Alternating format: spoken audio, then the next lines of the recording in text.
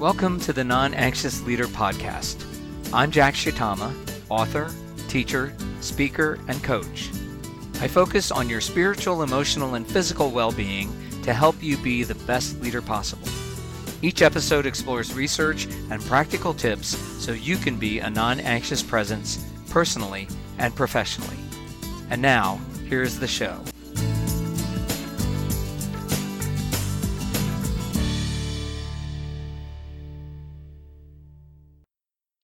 Welcome to episode 92 of the Non-Anxious Leader Podcast. I'm Jack Shitama, and before we get started, I want to encourage you to connect with me at thenonanxiousleader.com. I am finding I am learning more from people who are sharing resources with me, and then I am digging in and unpacking them, and that is the case with today's episode. So if you have questions, if you have YouTube videos that you've watched or podcasts that are helpful to you or that you want more explanation on, please share them with me because this gives me more material to dig deep into family systems and how to be a non-anxious leader. In today's episode, I am going through a video of Edwin Friedman on YouTube. It's about 12 minutes.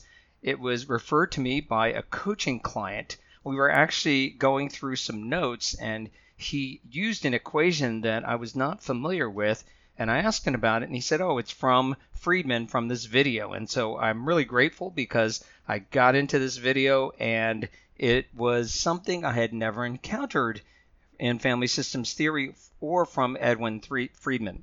So I'm going to get into that, and it's the idea of toxicity and response. So without further ado, here is episode 92.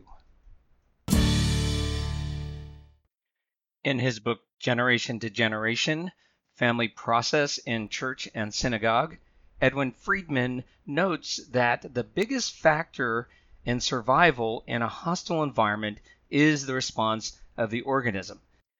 A great example of this is Viktor Frankl's research in his book, Man's Search for Meaning, in which he found that the biggest factor in survival in Nazi concentration camps was this sense of hope derived from a vision of a better future. Friedman describes two types of hostile environments, one in which there is no chance for survival. In this case, this might be a fish out of water or a human being underwater.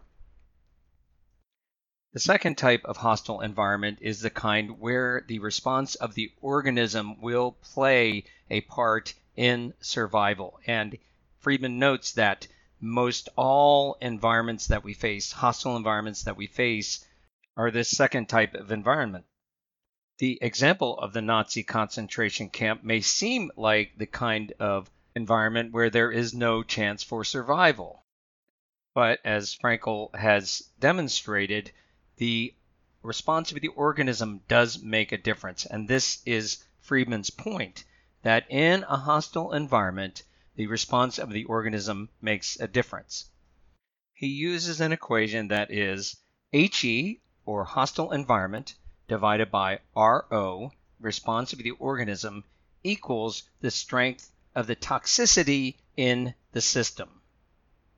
The numerator in this case is the hostile environment. This could be your church council, some members of your family. It could be conditions like racism or homelessness. A hostile environment can be anything in which there is difficulty in surviving, whether it's emotionally, physically, spiritually, or all of the above. For most of us, this hostility has to do with the systems in which we function and in which we lead, and it is related to the anxiety in the system. If you know your math, the larger the numerator of a fraction, the larger the number. So the greater the hostile environment in a particular system, the greater the strength of the toxicity of the system. I should note that a hostile environment can be experienced as surrounding togetherness pressure. So one way that a hostile environment is experienced is in this pressure to conform to the norms of the system or to the norms and values of others who are trying to get you to change.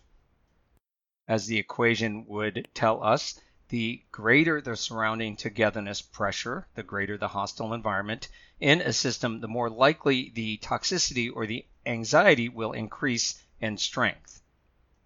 Of course, this is with all other things being equal, and the denominator of this fraction in this equation is very important because this is where we get to the response of the organism. As mentioned, the denominator of this fraction is RO, the response of the organism. And I think it's important to clarify that this would be a healthy response, a self-differentiated or non-anxious response to the hostile environment by the organism. The idea here is that the strength of the toxicity in the system is more easily influenced by a focus on the denominator, by a focus on our own non-anxious response to a hostile environment, rather than focusing on trying to change the environment itself, trying to change the numerator. The general principle here is the greater the non-anxious response, the greater the self-differentiation to the hostile environment, the less toxic, the less anxious the environment will be. And likewise, the lesser the non-anxious response, the lesser the self-differentiation, the greater the toxicity or strength of the anxiety will be in the environment. The question that is raised by this is, would you rather try to change your environment, or would you rather try to change yourself? I'll get to that in a minute, but I want to break down some elements of the response of the organism. In the video, Friedman talks about the response of the organism either being a feeling of victimization or wanting to escape. These are responses that tend to reduce self-differentiation and therefore the denominator in this equation. The smaller the denominator gets, the greater the strength of the toxicity in the system. And as Friedman notes in the video, if the denominator goes to 0, the toxicity goes to infinity. Not likely to happen, but sometimes it may feel that way. I think of a response of victimization in terms of both kinds of reactivity. The first would be adaptive reactivity, in which we give in without standing up for ourselves. To the extent that we are adaptive in response to a hostile environment, this reduces our healthy response and therefore increases the toxicity in the system. The other form of reactivity when feeling victimized is getting defensive or argumentative, trying to prove our own rightness in the situation. This is more about trying to change the environment than it is about a healthy response. Regardless, to the extent that we are more reactive, our healthy response goes towards 0, and this will increase the strength of the toxicity in the environment. Friedman also mentions the desire to escape rather than feeling victimized. This tendency to escape would be moving toward emotional cutoff. One way to deal with a hostile environment is to disconnect. We know this doesn't solve anything. All this does is increase the anxiety in the system and therefore the toxicity. Friedman's point in the denominator is that a healthy response can reduce the hostile environment. It can reduce the strength or the anxiety in the system, whereas a reactive response will increase the anxiety, the toxicity in the system. Which brings us to the numerator, which is the hostile environment. Actively trying to change the hostile environment is likely going to bring our healthy response to 0. We are going to be more reactive. This is where I believe it's helpful to understand the difference between process and content. Trying to change the hostile environment will get us mired in the content. We end up trying to come up with rational arguments and logical reasons why people should actually change their mind. It becomes a conflict of wills. But we know that people don't like to be told what to do. To the extent that we focus on content, we are likely to get more pushback and entrenchment in positions of those who are anxious. Not only will it not decrease the hostile environment, it's likely to increase it and therefore the anxiety or toxicity in the system. Understanding that a hostile environment is about process and not content helps us to focus on our own response instead of the content of the hostile environment. And here's the great paradox. We tend to convince ourselves that it is easier to change the hostile environment than it is to change ourselves. Likewise, we are reluctant to work on changing ourselves because there is typically pain involved. But there's going to be pain involved in either effort. Trying to change the environment will enable us to avoid taking responsibility for self and will increase the anxiety and hostility in the environment. That's painful. On the other hand, working to change our own response may require us to look into what's behind our own anxiety and what unresolved pain and issues we have to deal with. That's no fun either. The paradox here is it's easier to focus on trying to change the hostile environment, but it is less effective. Conversely, it is more painful to work on changing ourselves, but will make a bigger difference in reducing the anxiety of our own response and therefore the anxiety in the system. The benefit of doing our own work, is that it will not only increase our healthy response in the current situation, but it will enable our long-term ability to lead through self-differentiation.